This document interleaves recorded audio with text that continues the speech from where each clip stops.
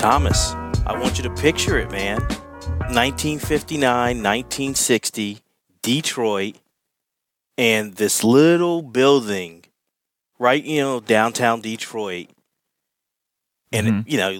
nonchalant, doesn't really hit you, but out of this building become some of the greatest artists, greatest musical geniuses, and just all around influences on pop culture that we'll ever know.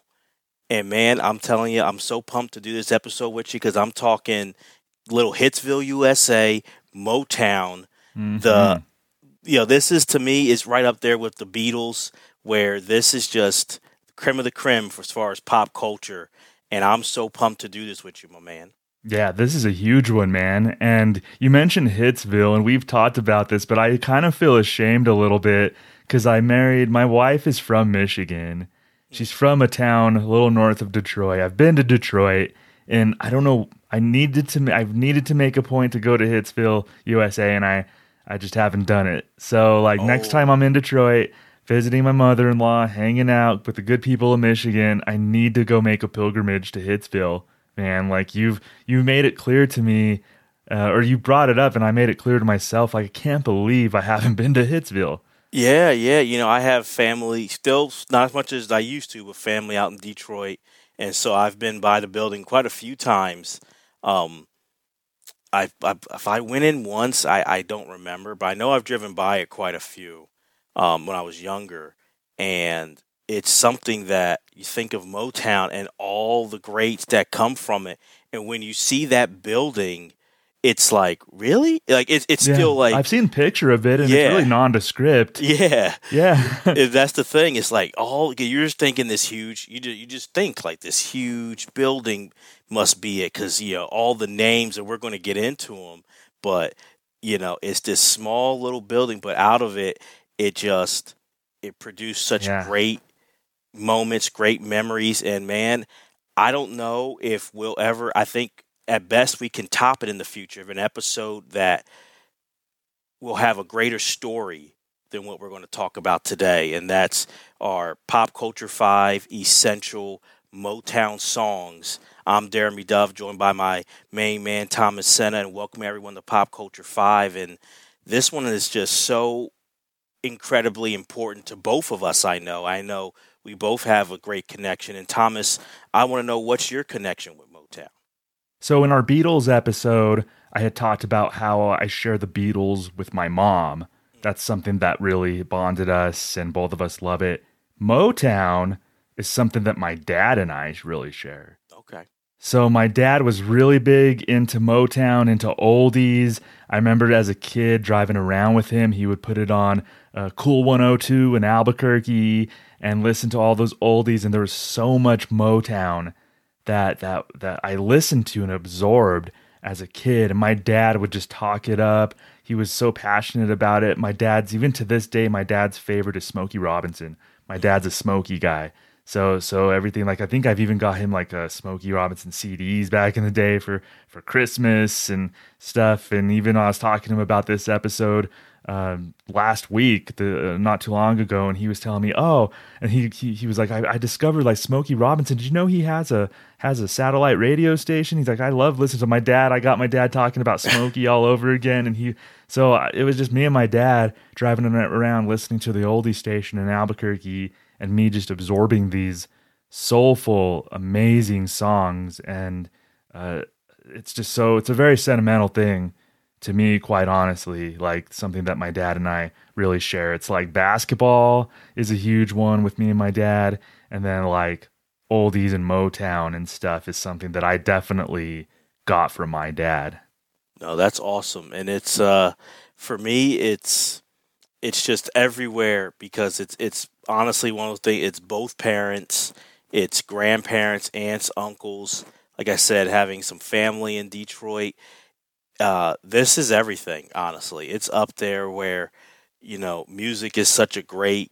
Uh, it brings people together. I think food and music really have those things where it can just no matter what your background. You have good food, you have you know great food or great music. People can just kind of jam, and for that little bit of time, whatever's on your mind, whatever's worrying you, hey, you're jamming with this person who maybe in every other aspect of life you're not sure if you'd be vibing with, but with music you do. And I can tell you what, man, for family, I just think of so many times finding old records, watching old tapes of things. Motown was different events, different shows was stopping everything, you know. It was like, hey, the Jacksons, the American Dream, that miniseries. We stopped what we were doing, and the whole time everybody was watching that, That's you at my know. house too, man. Yep. Exactly, exactly. The Temptations, even that, like, made for TV series. Everyone was watching it. All these songs. I probably can go to my parents' house in the basement and still find Motown 25. And even that, right? It's a Motown celebration. It's 25 years. It's just reflecting on the oldies and all that stuff. From that night back in 82, 83, Hmm. we get one of the seminal pop culture nights ever with Michael Jackson doing Billie Jean and breaking out the moonwalk. The So moonwalk. Yeah. even then, Thomas, like, they were still like setting the trends. It's just unbelievable. I think a lot of people assume that the moonwalk thing happened at the Grammys, but it didn't happen at the Motown, the 25th anniversary of Motown. Correct. But I think that's a misnomer. Is like, oh, Michael Jackson when he moonwalked at the Grammys. I'm like, nope, they were celebrating Motown that night, They were my friend. celebrating Motown, man. Yes. It was. And it's just so many great things. And even, right, 2020 with the quarantine and you're not seeing many people. And some of the few people I was seeing, it was like my parents and my brother and my niece and everything. And one of the great, things that brought people together was this awesome documentary. I'm not sure if you saw it, Thomas, but it's on Showtime, and you can see it on Paramount Plus if you have it, but it's called Hitsville, The Making of Motown. And I think it came out like 2018, 2019, around then. But just an unbelievable documentary. Just brings up the memories, but really gives props to the artists, but also the people behind the closed doors, and we know Motown starts with the story of Barry Gordy, but almost just as important is the man who you said your dad loves, Smokey Robinson. Like, those two guys are really at the core of building what Motown became. Yeah, absolutely. It's just such, and the vastness of the artists and the songs and even the years. Like, Yeah. I don't know about you, but I kind of kept, for the purposes of this exercise, I kept it to within a certain era. But Motown spans since 19. It's still going. It's still right. It's still going. Yeah. So I think when I think of Motown, I think of like 60s, 70s primarily. But what they built is lasting. Yeah, I mean, I'm a Philly guy. Boys to Men, End of the Yep. Road was like such a huge hit. One of the biggest hits in Billboard history. That was part of Motown. And I found that out much later. I mean, I knew Boys to Men, of course, loved them, being a Philly dude, but it was like, oh, they were on Motown? That's crazy. Like, all those great hits that they had, and that's in the 90s. So they were still doing it. Yeah, different genres too under Motown. It's kind of wild when you look at all the artists that are associated with Motown. It's like genres that you wouldn't even think. It's pretty great. Yeah, Smokey, Barry Gordy, just what they built is absolutely incredible and Yeah. just means a lot to me. I'm curious, like, so I said that, when I think of Motown, and then for this exercise, picking our 5 essential Motown songs, I kind of kept it to a certain era in my thinking, because when I think of Motown, it transports me to a time in which I wasn't alive yet. Yeah. But it transports me to a specific time and a feel. So I did I narrowed down my Motown to a specific time. I'm wondering like your thought process and thinking going into this, as far as like what do you think of Motown, and how did you narrow down your choices? Yeah, I definitely kept it to probably the same kind of era, 60s. And I don't know about, this is one also I know we'll have a part 2 for sure. Oh yeah, I'm sure. Yeah. So, but like thought about some 70s as well. But I kind of kept it to the 60s because I think that's just what you go back to because, just like we talked about, and everyone's talked about it, what the Beatles did for pop music. I think Motown's right there with it, and this changing it, and the wave that we got in the '60s being a healing factor at a lot of difficult times in that turbulent era, and also being a big unifier for this country and unifier for different people. It just what it did, what Motown means to America and Black America. There's not enough words, there's not enough time on the show, Thomas. I would keep you here. We would keep each other here for 2 weeks straight. I'd have to apologize to Melinda for you missed the holidays, the New Year. It just wouldn't be fair. So it's just like, there's not enough words that what it means, and it's what it's at the core of so much. And like, I honestly, to be real with you, when we were doing the show and you gave me the honor of picking the first episode, I know it went with Tom Hanks. What I wanted to do was Motown, but I'm like, man, that's really reaching for the stars. Yeah. For our first episode. You want to get a little established? Yeah. Maybe. I'm like, let's get that flow going. So this is what I've wanted to do from the jump, man. Yeah, this is a heavy hitter for both of us, definitely, Jeremy. And you mentioned, so I think Motown grew with the consciousness of America in some ways. So when you saw Motown in like the late 50s, early 60s, a lot of the lyrical content, a lot of how the music sounded was different than even from like the mid 60s, late 60s. So you saw things get more socially aware just in the country as a whole, maybe around the mid to late 60s. I think you could track that with a lot of Motown songs too, and the lyrical content, and some of which we may get to today. But I think you could track what was going on in the country by listening to how Motown progressed in that time.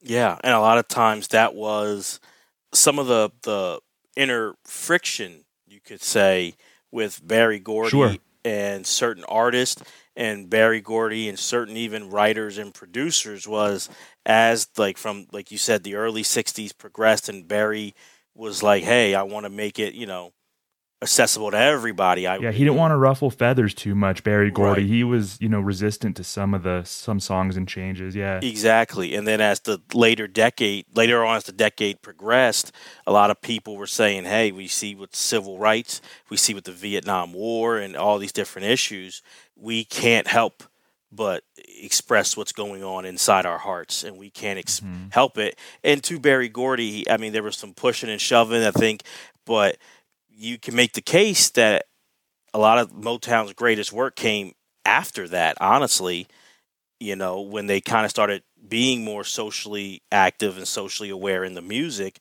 which is insane because of what you had before was an unbelievable run. But a lot of their greatest work came after, in the late 60s into the 70s, by certain artists. So it's kudos to all of them.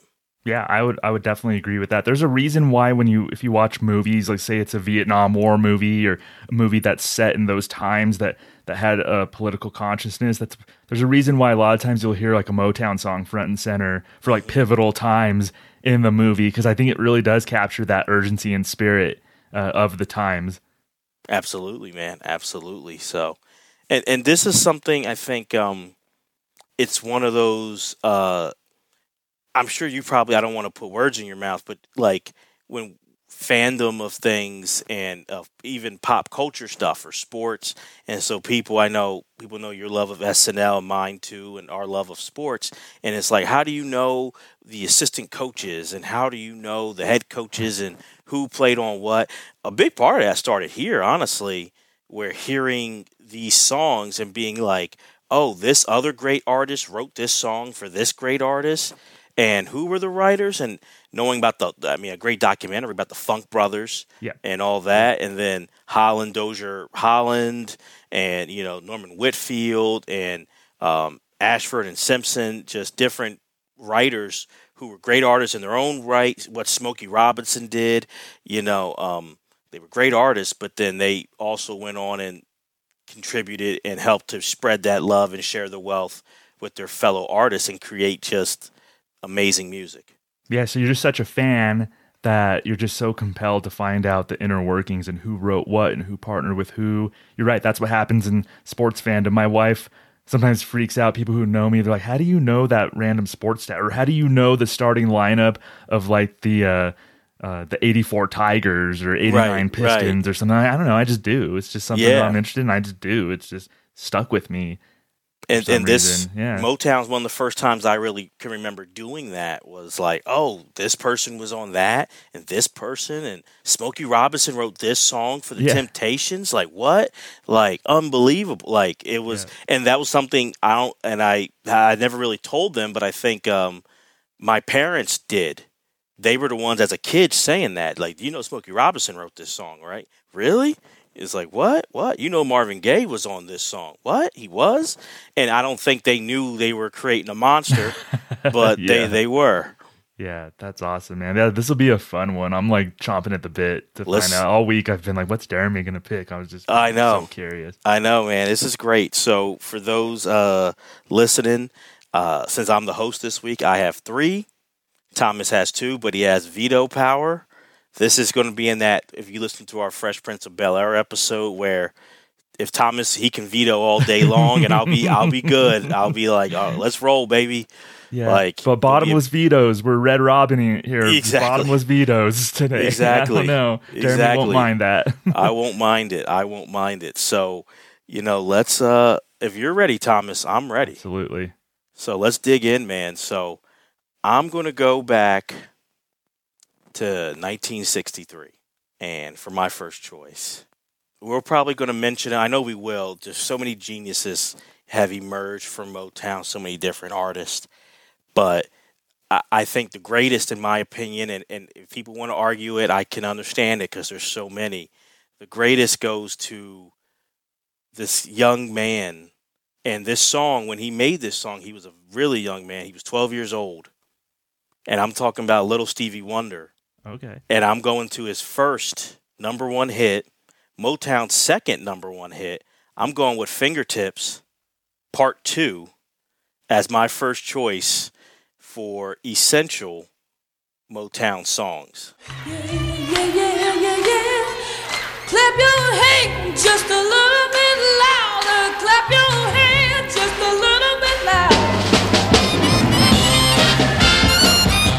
To me, the birth of a genius right there, because Stevie had come in, and Berry Gordy, Clarence Paul, who was Stevie's handler and a manager and, worked at Motown, they didn't know what to do with Stevie. They didn't know how to market him. They knew he was a talent, but they had tried putting him on some jazz. They tried even doing, obviously, Stevie being blind. He did his homage, a tribute to Uncle Ray, Ray Charles. They didn't know what to do. But where Stevie was thriving was on these Motown tours, and these tours, which there's sometimes I wish I could go back in time, and this is one of those times, being there for Motown. If I had a time machine, I'd be there just to see all this stuff happening. But Stevie was killing it on the tours. And one night in Chicago, Stevie was keeping people off the stage, and he did Fingertips Part 1, which is a different song. It's a nice song. But then all of a sudden, he kind of did his own impromptu. And I think what's also cool about this, Thomas, is, Marvin Gaye, the Prince of Soul, he wasn't as big time yet. He was on the drums, but they're just jamming. And all of a sudden, Stevie kind of starts doing this impromptu. Everybody say, yeah. And everyone starts the whole crowd gets into it. And Stevie starts jamming. Say yeah.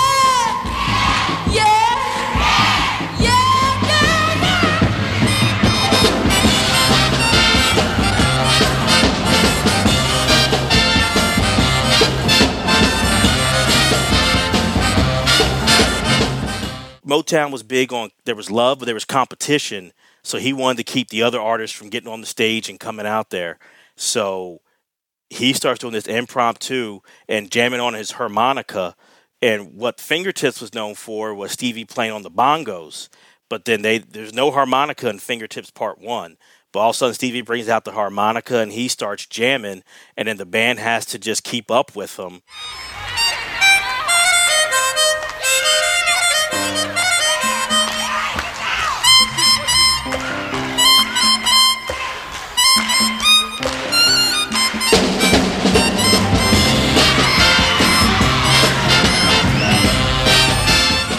And and it becomes just one of the great impromptu, great live performances ever.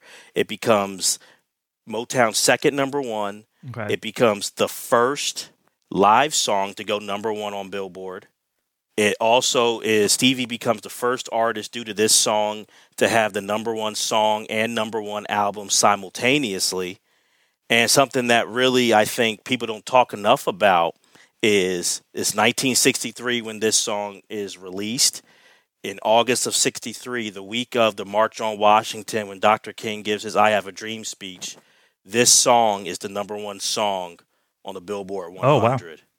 which I think people don't talk about enough of how important that was. From he was, I think, 13 when the song hit number one. He was 12 when he did the live performance. But this young man, while Dr. King's giving that speech, the number one song in America is Little Stevie Wonder, Fingertips Part 2. I think it's just great when you have the bass player, Joe Swift, coming out. What note? What key? What key? He's just trying to keep up, just trying to see what's going on. I think it's just one of the great songs ever. And because of who Stevie became, I don't think it gets mentioned. And that's a credit to him and the amazing career he had. But the first number one hit he had, something that put him on the map, Fingertips Part 2. So that's my first choice. First nominee for Essential Motown Songs. Awesome. I love Stevie Wonder so much. I know how important this song is. I haven't listened to it in a long time. I listened to a lot of Stevie in prep for this, but I didn't go back to like 12-year-old Stevie. I want to ask you permission. I'm not going to veto this because I remember, like, I do like the song. I want to have fresh ears. Talking about it. So if I want to, do you mind if I listen to it? Absolutely, man. Real Fingertips Part 2, baby. All right, so we'll be back. I'm going to listen to Fingertips Part 2 so I can have fresh ears when I talk about this and my love for Stevie Wonder as well. Absolutely. Come on, goodbye, goodbye, goodbye, goodbye, goodbye, goodbye, goodbye. I'm gonna go now, yeah. But let's swing it one more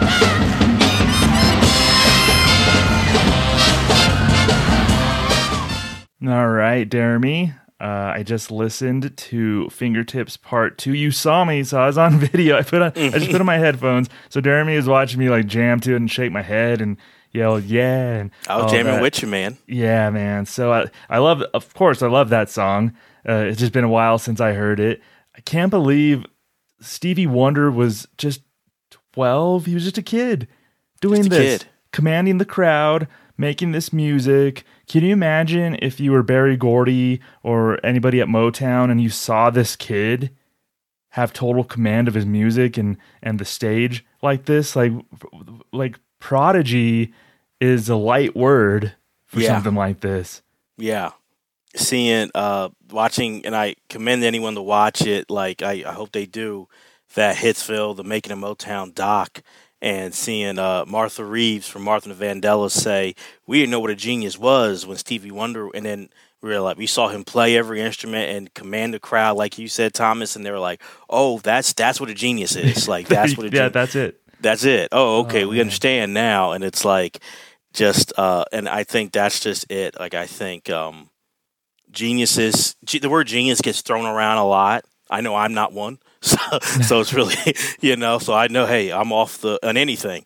But even in music, I think it gets thrown around. There's levels to it. But I think Stevie Wonder is up there, the upper echelons of genius when it comes to music from the 20th century to now. It's him. And to me, this is the start right here. Yep. And just what it meant for Motown. I think that's Motown's first number one album, which came from this single. I know we're doing songs, but just how essential, not just how great and we're both jamming to it and everyone jams to it, but just how essential it is for Motown. Their second number one hit on the Billboard 100 in 1963. So this is before even the Beatles come to America. All those different things, Stevie is jamming. And I just think it's fascinating that at the same time of the I Have a Dream speech, that same week, the number one song in America is Little Stevie Wonder, Fingertips Part 2. Like, I think that's just symbolic on so many levels. Yeah, that's absolutely wild. And so when I go into these episodes and you're the host, I tend to have like 4, maybe 5 narrowed down to come into our episodes and talk about. A Stevie Wonder song was on my list. It made the final cut as something that I was going to be ready to talk about if if I so chose. So he's like one of those seminal artists, not just in Motown to me, just in music in general. Absolutely. Like Stevie Wonder is one of those artists that just had such an impact on me as a kid. I remember when I got my first record player, the one album that my mom and dad like let me have from their collection was Talking Book. Wow, yeah. Yeah, because they knew that I loved it so much. And they said, here, you could have Talking Book to like start your record collection. I'm like, that meant a lot. I still have Talking Book and Intervisions and Songs in the Key of Life on vinyl there in my record collection to this day. Throw it on every now and then. Those songs mean so much to me. And I thought he was a prodigy releasing Talking Book when he was like 21, 22 or something. Releasing this song, Fingertips Part 2, like when he was just a preteen or whatever, like it's just incredible. It's insane. It's insane. Yeah, I can't say enough great things about Stevie Wonder, man. Like he's an artist that just had such an impact on musically for me. He helped bond me and my family, my dad and I, of course, like share Stevie Wonder. Earlier in 2023, it was like the most starstruck I've been in a while. Jeremy, I met Stevie Wonder. Did you? In early 2023. I'm not. I shouldn't. Yep. I don't know if you would, if when I told you that you would think that I was kidding or not. No. But now I know. I'm ready for everything with you now. Like, but it was amazing, man. Like he had people just like in awe of him. So it was it was in Anaheim. It was at a technology conference, an assistive technology. Stevie goes to this conference every year. Yes, I have seen that on YouTube and everything. Yeah. So I was at that conference working. And I had heard rumblings like, oh, Stevie comes to this event or whatever. And so I'm like, oh, that'd be cool, meet Stevie. Like, but I didn't think I was going to like be able to catch him at the right time or whatever. So I was just standing at my booth, just kind of doing my thing. And then I kind of like looked to my left, kind of glanced to my left, and around the corner walked Stevie Wonder and like two or three people around him. And I was just like, I stopped in my tracks and I was like, oh my gosh, that's Stevie Wonder.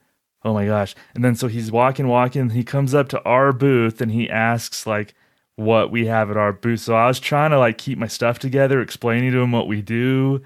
My coworker was like, oh my God, Stevie Wonder too. And and people were just like gravitating toward him. People were trying to stop him. He was very generous with his time. And I didn't want to bug him. And, you know, like I just said, it was very nice to meet you. Thank you for attending the conference. A few people I saw stop him and wanted to tell him like how much his music meant to them. So I saw that happen firsthand, people stopping Stevie and telling him that you mean so much to me. I kind of wanted to. I was like, man, I should have told him. But I'm like, he knows. Like, I don't know. Just something told me that like he knows how much his music means to me. Like, I didn't need to tell him. Like, he just knows. So it was just like, I don't really get starstruck, honestly, but like seeing Stevie Wonder and like being able to talk to Stevie Wonder even for like a minute and a half or 2 minutes was just like that's like, incredible. Yeah, it was amazing. So he's my favorite artist of all time. Really? Yeah. Have you ever seen him live? No, I haven't. My parents have. I have not. Concerts, I'm starting to get into more now. I never was a concert. I mean, to be fair, I've gone to more concerts, and I can even say some for this episode more than I even like think about. I've thought of like if I sit there and think about them, but like I never was the biggest concert goer all the time, but I'm starting to do a little bit more now. Mm-hmm. So I didn't see Stevie, but he's someone, if I would have had the chance even back then, I would have saw. Oh yeah. Because he is my. I don't know. I just think it's hard to name a bad Stevie Wonder song. He has masterpiece album after masterpiece album. Yeah.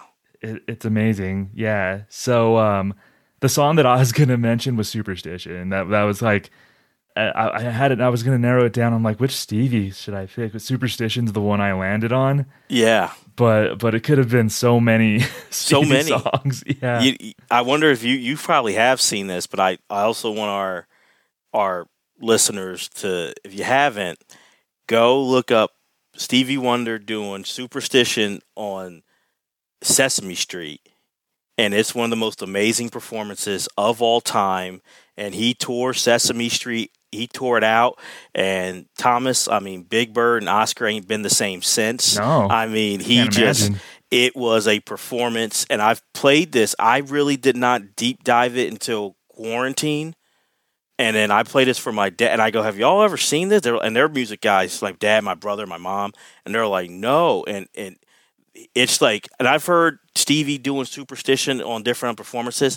Never have I heard it like he did on Sesame Street back in it was like '73 when Superstition came out, and he's just the whole band's just getting down. Very superstition,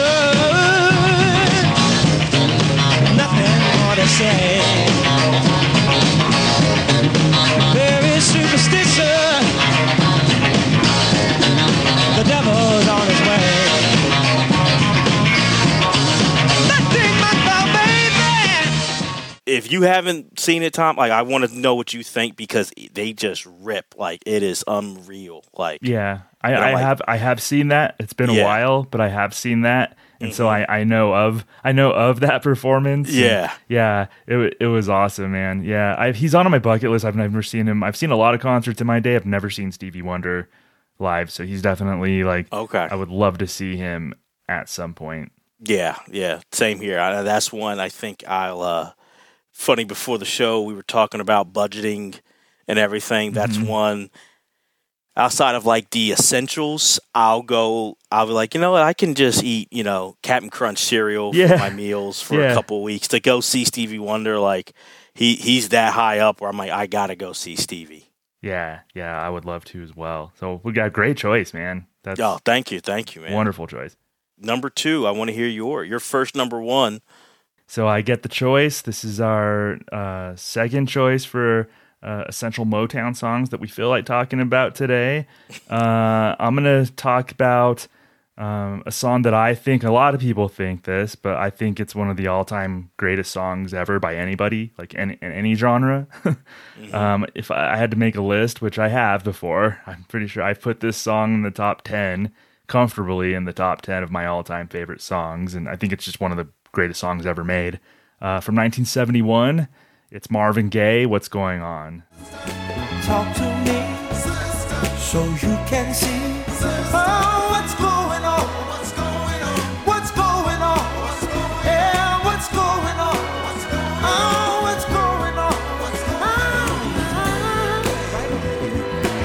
Right on. This is classic, written by Al Cleveland. So we're talking about different writers and people who were instrumental in Motown. This was Mr. Al Cleveland wrote this song. Jeremy, this was almost a 4 Top song. This was really close to being a 4 Top song. Ronaldo Benson from the 4 Tops had an experience. He witnessed Bloody Thursday in Berkeley and relayed this to Al Cleveland, and Al Cleveland wrote a song, presented it to the 4 Tops. The rest of the guys, Benson was behind it, but the rest of the guys in the band didn't really want to take that on necessarily. So then Al Cleveland approached Marvin Gaye about it, and Marvin made this song. He put his own flavor on it, man. He said he made this song better. Marvin put a new melody and some new lyrics into the song, and Marvin made this a Marvin song.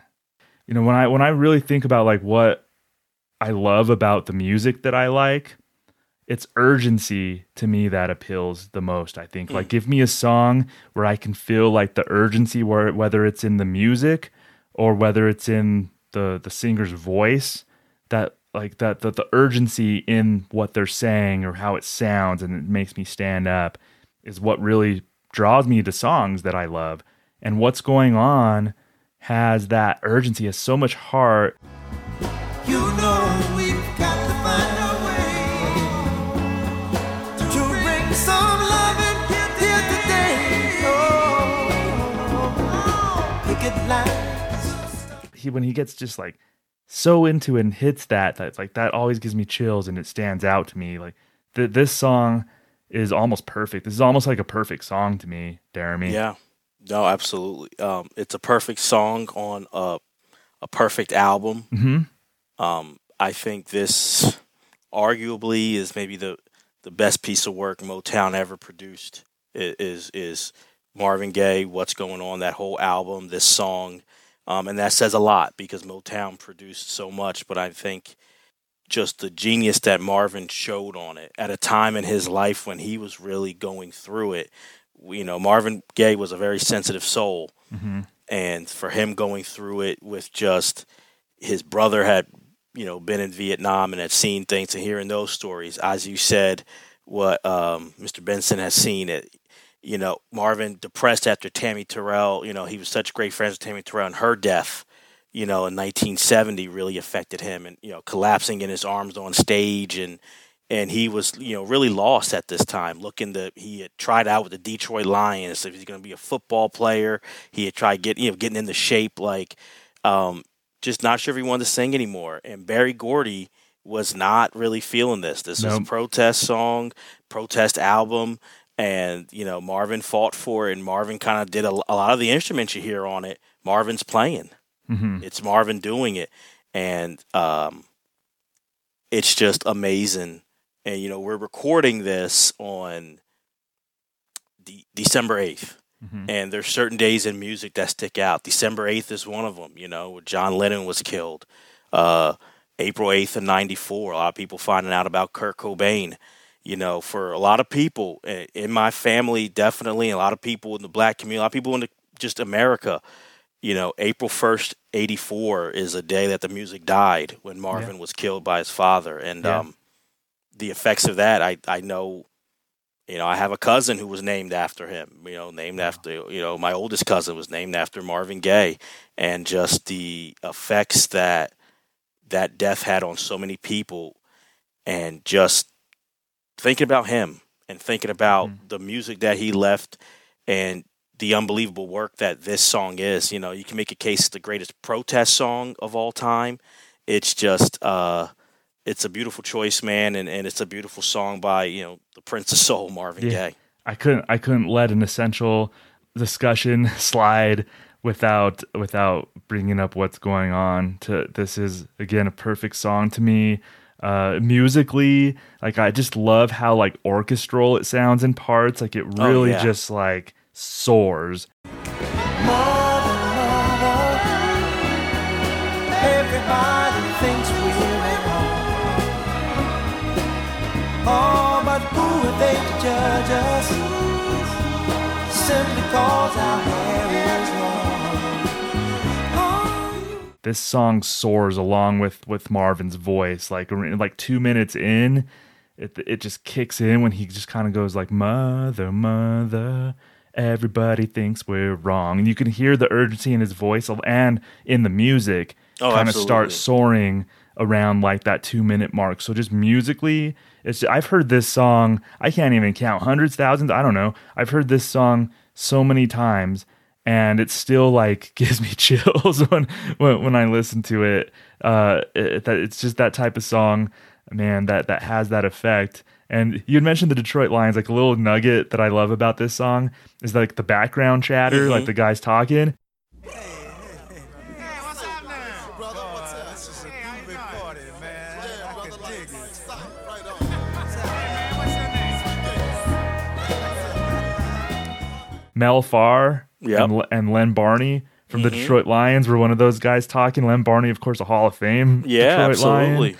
That was also L.G. Stover and the Funk Brothers, the aforementioned Funk Brothers, who did a lot. I mean, they were the house, basically the session musicians, a big rotating cast of session musicians from around that time.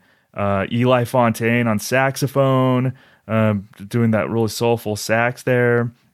Eddie Brown on bongos. I think the bongos add a nice touch to. It's just such a. Just one of those songs is just perfect to me. Yeah. One of my 10 favorite songs of all time, and an essential Motown song, in my opinion. Yeah, I think it's an essential Motown song, an essential 70s song, essential, just whatever you want to throw in there. It's essential from an essential artist in Marvin Gaye. So, absolutely. and if anybody hasn't seen him do the national anthem at the NBA All-Star game. What year was that? 82? That was NBA 83. It was the 83. So shortly before he passed, maybe a year before. It was the last time televised Yeah. thing he did before he died. You know? Great. I mean, like that was his performance at the 83 All-Star game was just amazing. It was fantastic. People still talk about it. NBA folks talk about it to this day. Yeah, absolutely. It helped change. Now you see different renditions of the national anthem. It was very controversial, and when he did it, it was controversial, Sure. but it landed. And for an All-Star game that's not really memorable, people remember that performance by Marvin Gaye. So, no, unbelievable, man. Yeah. You're a Sixers fan. I'm sure Moses Malone had his way in that All-Star game. I think he was MVP of that. Was Was Moses he? or Doc? Moses, I think one of the two were Moses or MVP. Doc. There you go. Yeah. 83 Sixers is my team. So 83 is a special year. So Absolutely. don't get me wrong now, but but that's a great choice, man. If I could veto, I wouldn't even want to veto. Yeah, I would be shocked. Yeah. I would be like, you're Yeah. trolling me, man. You're not Yeah. vetoing it. But all right, so we have Stevie Wonder, Fingertips Part 2, Marvin Gaye, What's Going On? And you actually, in a way, you did a great segue for me, my friend, because of the great, and we'll keep it just because there's a lot of great female voices, but for my next one, we'll keep it. There's so many great male voices. You talk about Smokey Robinson, Marvin Gaye, Stevie Wonder, Michael Jackson, David Ruffin, Eddie Kendrick, so many great male just vocals. I think the one who is the most underrated is Mr. Levi Stubbs of the Four Tops. And you had mentioned, Mr. Benson and the Four Tops and his connection with the What's Going On song. And I think one of the more underrated groups are the Four Tops, who, for a lot of people, they think of the Temptations, obviously, is like an amazing group. But the Four Tops, all the time there was a rivalry, like competition. Like you were a Four Tops fan or you were a Temptations fan, who's better singer, Levi Stubbs or, David Ruffin or, Dennis Edwards and all those things. And I think the Four Tops have had so many hits, but I'm going to go with one that you talked about urgency and just hitting you, and which a lot of Motown Songs has. I think that was a Berry Gordy thing to within the first 10 seconds, he wanted to get the audience in, but Reach Out, I'll Be There by the Four Tops is one of the most passionate, powerful songs of all time. I'll be there with a love that will see you through. When you feel lost and about to give up. And just the urgency that you hear Levi Stubbs and the whole group. And just that growl, just that, I can feel, and then it just gets you going with it. And it's just, darling, reach out. And you just can feel that connection, man. Darling, come on, girl, reach out for me. Reach out for me. I'll be there to love and comfort. And it's just like, it's romantic in a way. I'll be there, but honestly, it's the song brought up to like friends, whatever. Like, hey man, I'll be there for you. And it's just, the words are simple, but it's just hearing Levi Stubbs and the Four Tops and that voice is so powerful. And I think of just so many times, even the end of Cooley High, and that last scene at the funeral and at Coach Heath's funeral, and they're running away, and he's running away, and they're playing that Reach Out, I'll Be There at Four Tops, and it just gets like the chills in me, man. And the Four Tops, obviously, it wasn't the original group, but I remember one of the strangest, but it came out the best Valentine's Day. I was like 12, and my parents were like, well, we got tickets to the Four Tops at the Keswick Theater. And we got a third one, and I'm like, I don't want to go to this. Like, it's Valentine. That's for y'all. That's weird. And I had known the Four Tops, but I'm like, ain't the real group. So I'm like, what am I doing? And it wound up being one of the best nights. It was a concert, but it was just so cool to see the four, and there was a couple, one or two original members, but obviously they had some people filling in for, it wasn't Levi Stubbs, but it still was just awesome to see them sing all those great hits, and this being the one that just brought the house down. And it's a song that I think everybody just knows and connects with. And I do think the Four Tops may be, of all the great Motown artists, the most underrated in my opinion. They and tend I think to get lost in the shuffle sometimes. Yeah. Yeah. And if you look at all the hits that they have, you'll be surprised. Maybe not you particular, but like a lot of people be surprised of all the hits that the Four Tops had over that span. And they were one of the perennial artists in groups for Motown in that 60s decade, you know, going into like the 70s. But I feel like people don't think of them. And I think to Levi Stubbs, which makes me like him even more, you know, as time went on, Smokey Robinson and the Miracles, Diana Ross and the Supremes, they were talking about going to him, Levi Stubbs and the Four Tops. And he said no, he wanted to keep it wanted to be the group.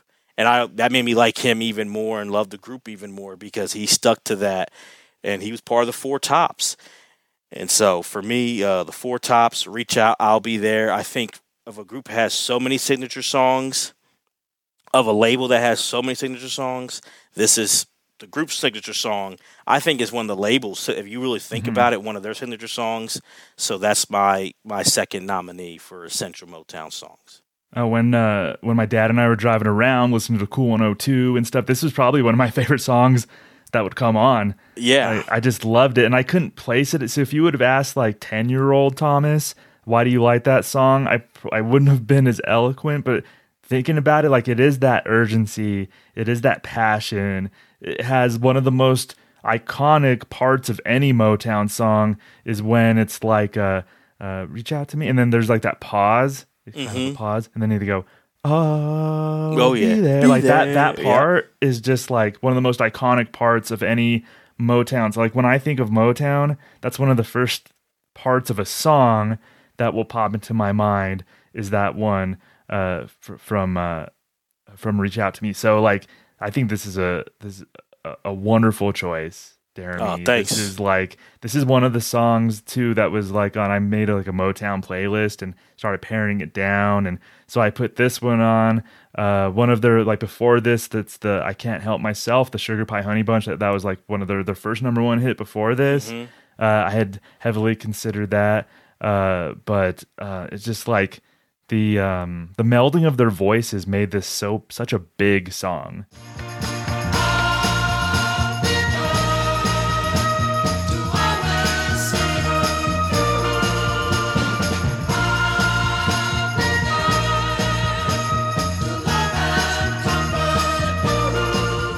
And I think early Motown and early pop in general, a lot of it was very like simple and stuff, but it wasn't as layered, especially vocally. But something that Motown did really well was like layer vocals, layer instruments. They did that with Marvin Gaye on What's Going On. The final version of What's Going On was 2 or 3 like it was different Marvin Gaye vocal tracks layered on top of one another.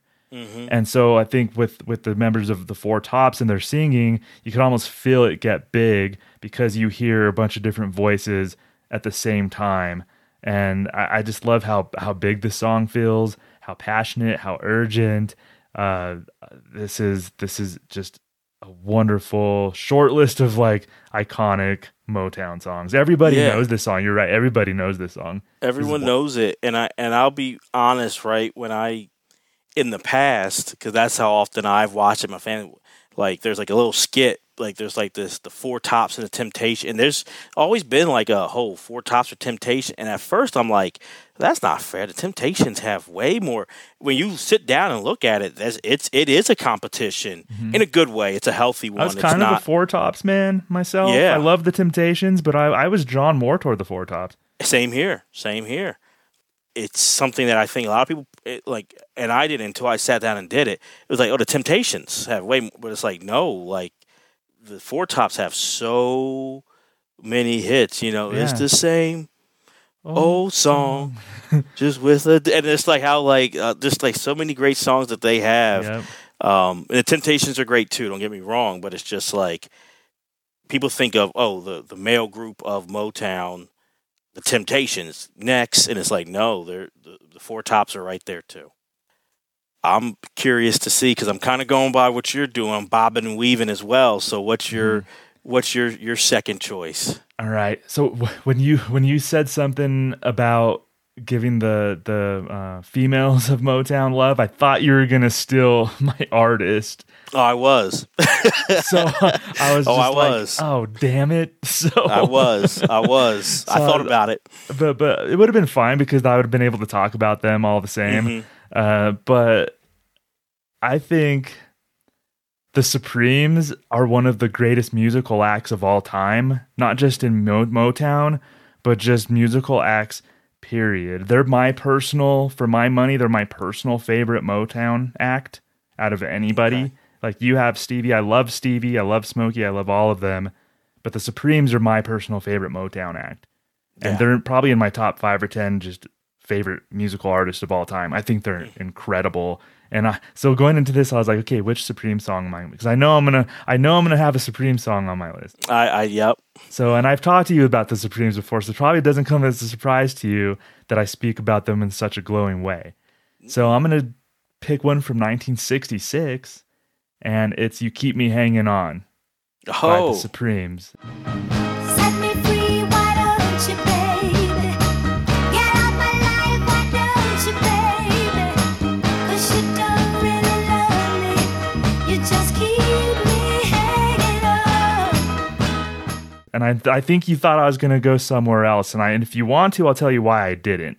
But I'll talk about "You Keep Me Hanging On" because I kind of know what you're thinking, Jeremy. I've talked about another Supreme song to you before, but I think I know why you didn't. Okay. But I'm interested in hearing why you picked this one for sure. Okay, "You Keep Me Hanging On." It's just, for this time period, the song sounds incredible. I just love it's Diana Ross, Florence Ballard, and Mary Wilson. Their voices are just so connected with each other during this song. This is one of those Holland, Dozier, Holland songs. You had referenced them. This was written by Holland, Dozier, Holland, Brian Holland, Eddie Holland, and Lamont Dozier. I just love what this song's about, especially given for the time period. So the song starts out kind of nice.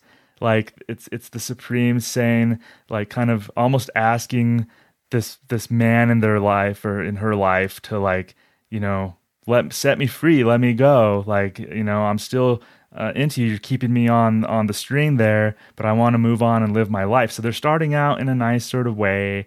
Why do you keep it coming around, playing with my heart?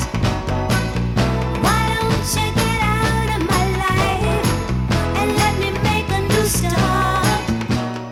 And then they get a little more assertive as the song goes along, and you could start feeling their passion. You could start feeling their attitude a little bit coming through. Out. Absolutely, out of my life. And then towards the end of the song, Jeremy, and this is 1966, this is why I find it so funny. Toward the end of the song, they say, "Why don't you be a man about it?"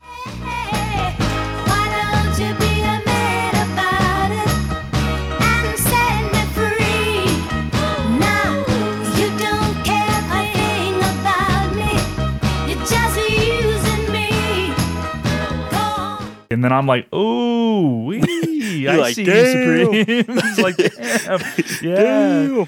Damn. They said, "Why don't you be a man about it?" So it's just like, this song has urgency, which I had referenced in my "What's Going On" choice. Has urgency both instrumentally and lyrically.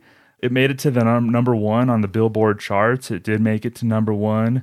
It's just an amazing song, an essential song from one of the all-time greatest musical acts, in my opinion. No, absolutely.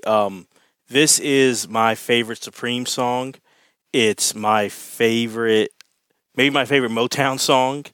I love this song that much. Oh my gosh, wow. It's, like you mentioned, songs that are in your top 10. This is in my top 10 songs of all time. If I'm on a desert island and you give me 10 songs, this is on the list.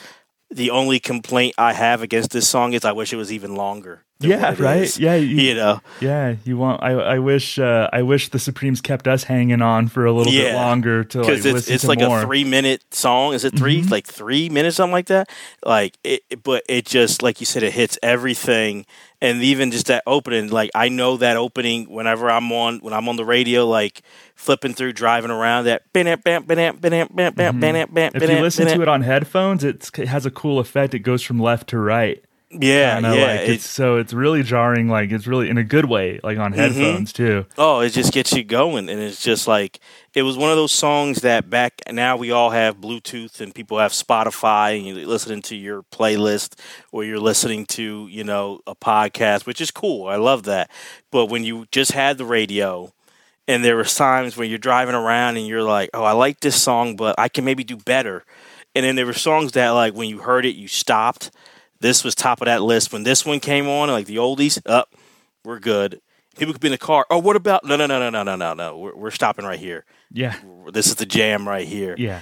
It is a great song.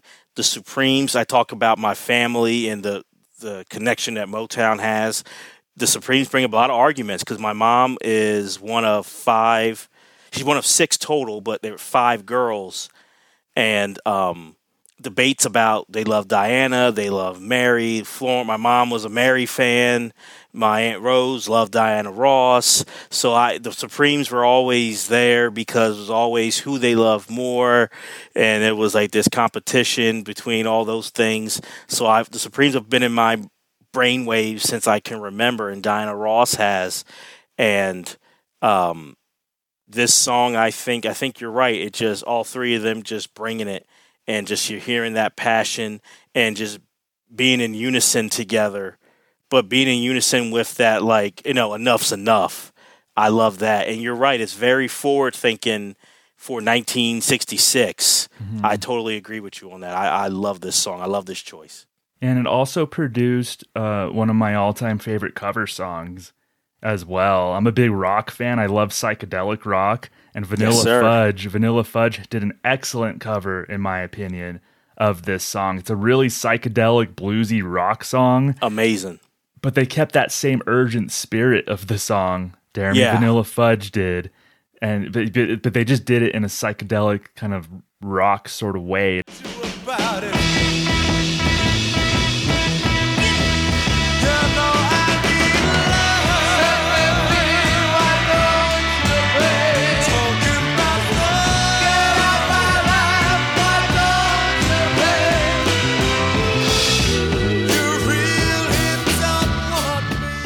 It was used really well in Once Upon a Time in Hollywood.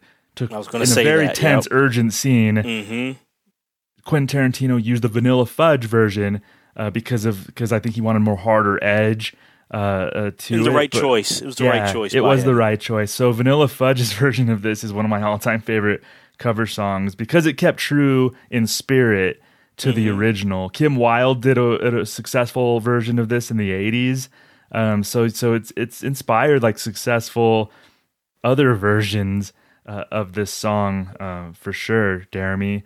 And I do want to say when people discuss young musicians who we tragically lost, I think Florence Ballard needs to get mentioned a little bit more. Absolutely. Because we talk about, and I think people are fascinated by the 27 Club. So talk about Jimi Hendrix and Jim Morrison and Kurt Cobain. But Florence Ballard, it was she and Diana Ross and Mary Wilson. Florence Ballard battled a lot of demons. The world lost her far too young, but not a lot of people talk about Florence Ballard and what an amazing vocalist and musician she was. And along with Diana Ross and Mary Wilson, like she was a groundbreaker. No, I agree. I absolutely agree. And in my household, she was brought up so much, but not brought up enough. She's part of a group that, no matter what genre you're looking at, produced some. If you look at the Billboards, the history of Billboard, the Supremes are up there for most hits, by a female group or just anybody, no matter what gender. They produced the most, I think, definitely top 10 hits, but I think even number ones for Motown, I think, was the Supremes. So I think, no matter male, female, whatever, you got to give props to the Supremes and what they did in music history, not just Motown history. And Florence definitely gets forgotten, way too often in her effect, because you're not talking about the history of pop music, of Motown, of just music in general without mentioning the Supremes and her name. Yeah, she passed in February of 1976. She was only 32 years old when she passed, but she and Mary Wilson and Diana Ross just had such a huge impact on music. All those number one hits. I think the way all of them sang with such like force and passion and attitude. I just love it. I love this group. The Supremes, one of my all-time favorite musical acts. Absolutely, man. So. Let me ask you, what song were you going to take? Why did you choose this one? My favorite, Love Child's one of my all-time favorite songs. I think that's a perfect song. I had thought about it, and then I did some thinking, and I'm like, that's more of a Diana Ross song. That's what I thought too. Yeah, so and I wanted something that showcased Diana, Florence, and Mary, and especially, I love the song Love Child. It's it's a desert island song for me. But as far as essential, I wanted all three of them to be showcased, and not just Diana Ross, as much as I love Diana Ross. I agree, and I thought you were going to say that, but yeah. I wasn't sure. Because I think Love Child it's Diana. Sure. Yeah, it's a Diana song. Yeah. But it's to me that's a perfect song. But I'll leave it off an essential list right now. No, I understand that for sure. I got you. So I'm touched though, man. You picked a song that that I didn't think. I knew you loved the Supremes. I thought you would have gone with another one of their hits, but yeah, okay. So this makes it tough.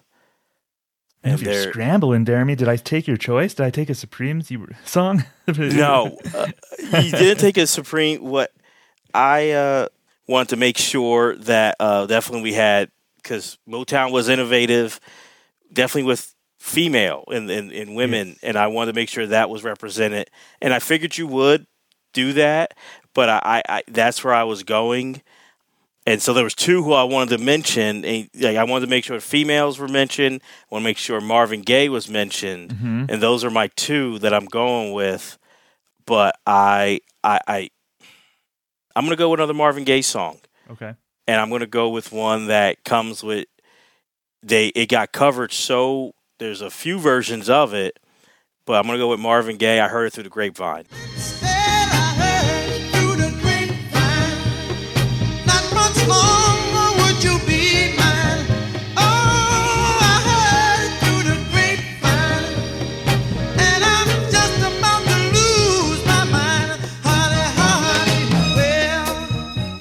I think What's Going On is Marvin's signature song.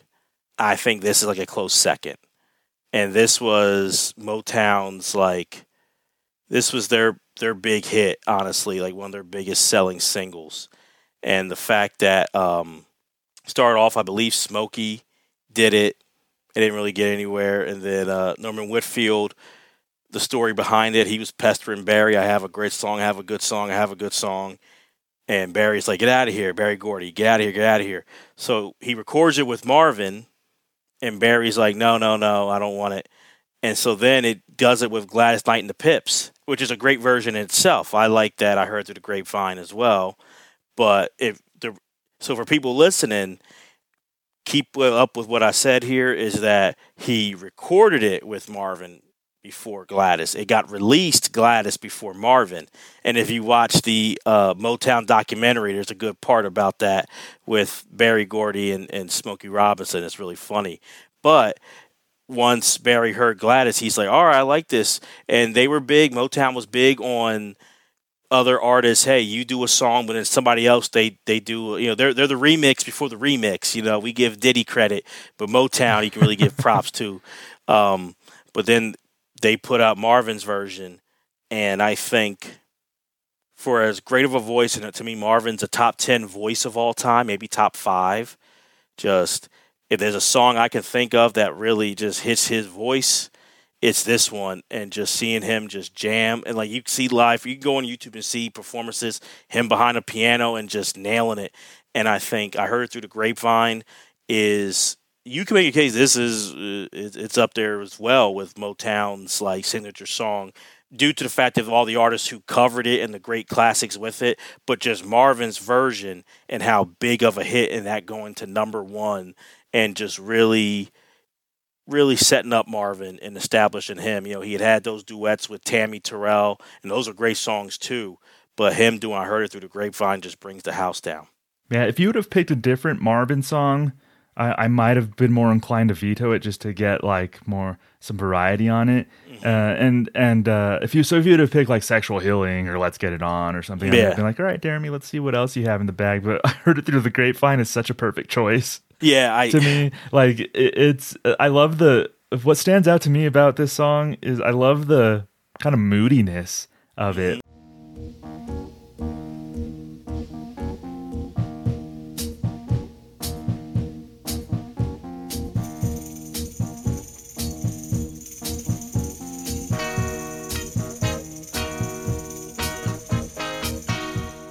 The thing that makes the song soar is Marvin's voice. Yeah, bring it out of the moodiness. But I think musically, it's more so like a droning in a good way. But it's more so just kind of down tempo. I like how it starts, the dun dun dun dun, and it's just more so just like chill and moody, and then like Marvin's passion like slices through that.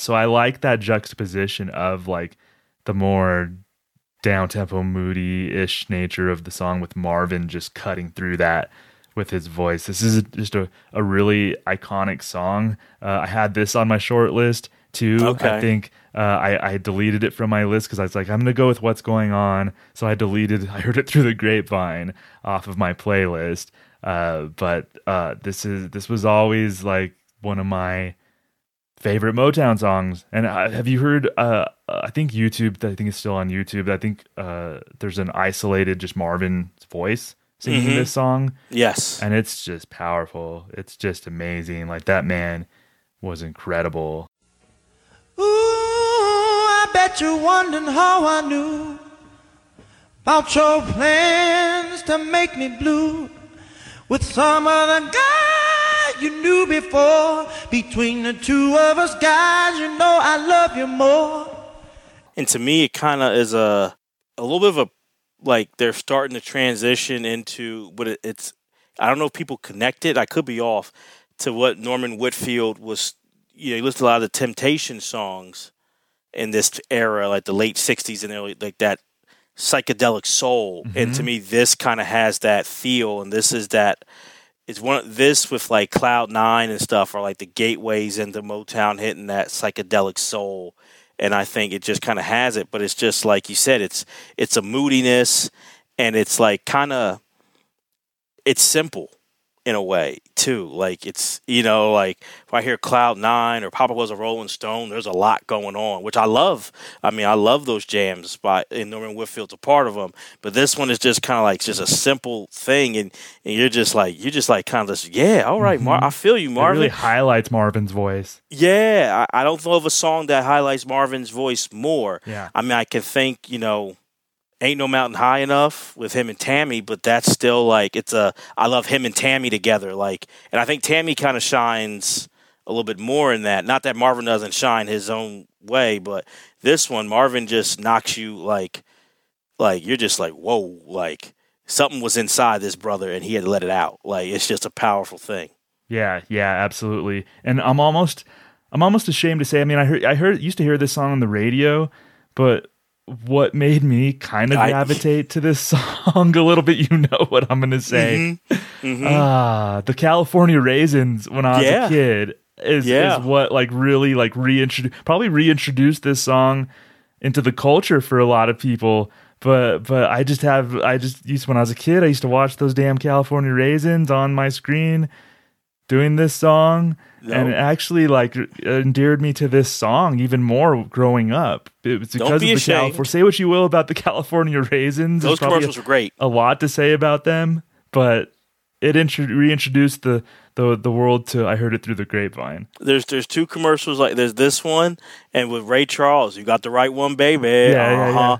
And I was like, oh, I like this. Who's this? This guy's this nice old guy, this blind guy. And it's like, oh, this is Ray Charles. Then I started I'm like, damn, like I'm a little embarrassed. I heard him from Diet Pepsi, but like it's but no, I knew exactly, and I think those commercials did bring him back, and I think it's kind of like. It's a shame, man. There's a sign of us getting older, and I only feel for our parents of like things are in the culture, then they're out of it. And like, yeah, the California Raisins did bring this back where I felt like everyone knew this song. And now I feel like we're at a time where I don't know if everyone knows this song anymore. That's a shame because I think vocally it's Marvin's best. It definitely might be Marvin's best. That's funny. Yeah, California Raisins. Imagine trying to explain it. I'm gonna try to explain the California Raisins next time I see my niece and my nieces and nephew. Just to try to. It's hard to explain the California Raisins and how like big they were for a little Huge. period of time in pop culture. And I didn't even like raisins, but I love those commercials. Maybe that's why I like raisins. I don't know. I love raisins. But trying to explain it to the California Raisins to somebody who wasn't like really there around that time is kind of interesting. An interesting thought exercise to me. Oh, it's crazy. It's crazy. But I thought of when I was making the list this week. I looked at this song. I thought about it for sure, and I thought about the California. And I'm like, wow, like.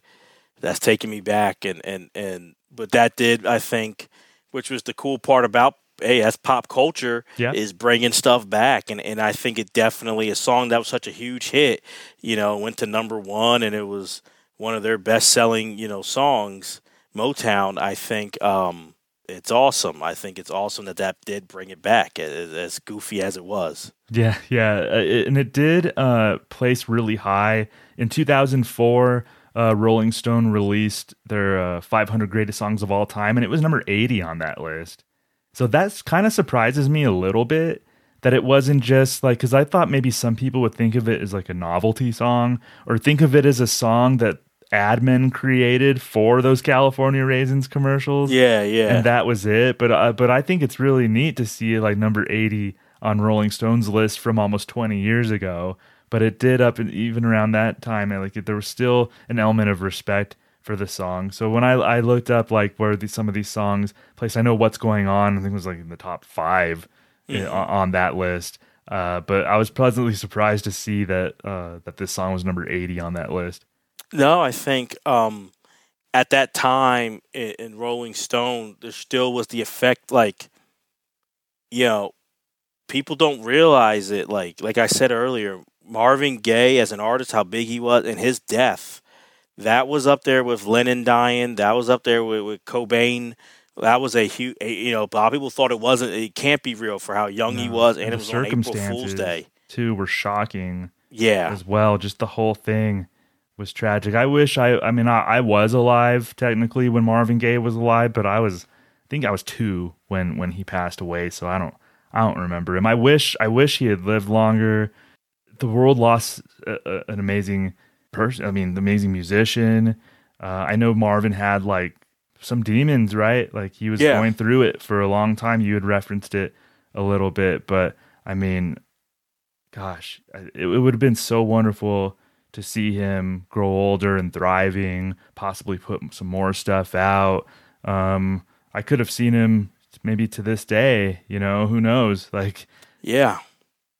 No, he's one of those artists, and I think in all these, whether it's music or comedy, movies, TV, whatever the case may be, there's certain people, like it's tragic when anyone passes away, but there's certain artists who you're like, I would love, if they were alive, I would wonder what they would be saying about what's going on right now. And Marvin Gaye comes to mind when I'm like, just a sensitive soul and how he reacted to what's going on. I think about him and like, what would he be saying with stuff that's been happening? I mean, all the years since he's been gone, but especially in the recent, past few years, what's been happening. He's a voice I wish we could have. So, 100%. He's definitely one of the premier artists you think of, one of the first when you think of Motown. Yeah, absolutely. So, Jeremy, without needing to expand on it, what's another? So, if I would have vetoed this song, without needing to expand on it, like, what would you have hit me with? I would have went with Martha and the Vandellas, "Dancing in the Street." Yeah, I love that. Okay. How about you? If you had one more, what would you have picked? I would have picked probably Smokey Robinson and the Miracles, "The Tracks of My Tears." I would pick Great that song. one. Yep, that was the one that I left off. I talked about that I had Superstition, but "Tracks of My Tears" was the other one that I had. What's incredible is there's so many, we mentioned what Stevie did. We really didn't go into the 70s too deep here because you have the Jackson 5. And, Motown gives us maybe arguably the biggest artist of all time with Michael Jackson and the Jackson 5. And there's someone I thought they did cross my mind, but I think, like you said earlier, I wanted to stick to a certain time period as much as I can and highlight some other artists. Yeah, so that even speaks to there can definitely be a part 2 of this episode. I would imagine a Michael Jackson episode would happen. We're both big fans of his music, so I imagine that a Michael Jackson episode is a very real possibility at some point here on Pop Culture 5. We just love Motown. It means so much to both of us. Thank you, Jeremy, for picking this topic. No, thank you, Thomas, for doing it with me, and this was just so fun, and it was great to just to do this research. It's almost not right to call it research because I just was having a blast this whole week getting ready for it, man. So we'll go over our list, and this will definitely be a part 1 because I know there's so many more to do. But Stevie Wonder, Fingertips Part 2. Marvin Gaye, What's Going On? The Four Tops, Reach Out, I'll Be There. The Supremes, You Keep Me Hanging On. And the 5th one, Marvin Gaye, I Heard It Through the Grapevine. So I'm going to go jam out on all those songs right after this. I know, right? Yeah. I know. I know. Man, so Thomas, do you want to give the listeners a little preview into what you're picking next week as the host? Absolutely. So I have been reading, I've actually finished reading a comedy book by Jesse David Fox. It's called Comedy Book, How Comedy Conquered Culture and the Magic That Makes It Work. It was a really great book. I know, Jeremy, it was in your reading queue. I have it. I don't know if you started it or not, but absolutely. Looking right at it. Absolutely. Yeah, I'm looking right at my copy too. So it's Jesse David Fox has a book called Comedy Book. Really great book. Breaks down all sorts of facets of comedy. So that got me thinking, I'm a fan of stand-up comedy. You're a fan of stand-up comedy. We need to do a stand-up comedy topic. So next week on Pop Culture 5, we're going to be going over 5 essential stand-up comedy specials. So looking forward to that. I've already started rewatching certain specials, taking my notes, looking at transcripts just to kind of get the writing down, because I think a lot of stand-up comedy is writing heavy, and I'm interested in that. So this is just a fun one for me that I've already started researching. I cannot wait to talk with you about. Jeremy, stand-up comedy. You excited? I'm pumped, man. I'm pumped. I was excited because, maybe I grew up listening to radio. You and I have talked off air about it, but the first podcast, you did radio, I did radio. The first podcast that made me love the medium of podcasting was WTF with Mark Maron. Absolutely. And that, just hearing him talk to other different comedians, some very well known, some not, but about the art form, the history, the stories, the battles that they go through as comedians. I love stand-up comedy, and it was really cool to hear Jesse David Fox, him talk about, he went on WTF to promote the book, and how that was a big goal and a big dream of his to sit down in the legendary garage with Mark Maron and be interviewed. So I'm maybe one of the first times I was called a nerd. It was sports and then comedy nerd. I love comedy, so I can't wait. And just to be clear, this is not no comedy albums. It's just like I was thinking special, like TV yes. or Netflix or whatever, Right. Yeah. So that's a Right. good distinction. Yeah. So we're not necessarily it's not necessarily like comedy albums. That might be a whole different thing. Just like stand-up specials as we know it, like the 1 hour, usually medium, Right. Yeah. Right. Absolutely. So no, I just want to make sure because I'm like just for the listeners, but for myself. Yes. But I'm ready, man. This is gonna be a fun one. Yeah, I know it's already been tough when I've started researching, and I'm like, oh, this is a tough one. It's a fun one, but it's tough to narrow down. So yeah, it's one of the ones where I'm glad we keep it to essential. Sometimes the essential can make it harder, and sometimes it can make it easier. I think this one makes it easier because if I was doing like a favorite, it'd be like, oh, well, I gotta put this one on. I gotta put that. Essential can make me stay focused. 100%. So yeah, looking forward to it, Jeremy. Absolutely. So I want to thank everyone for listening to this episode. Let us know how you feel. Hit us up on Twitter or X at Pop Culture 5 Pod, or you can follow us on Instagram, Pop Culture 5.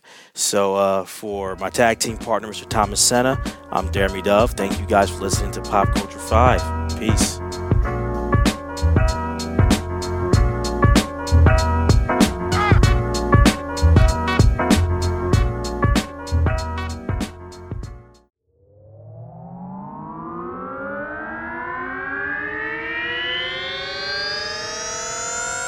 To podcasts and such.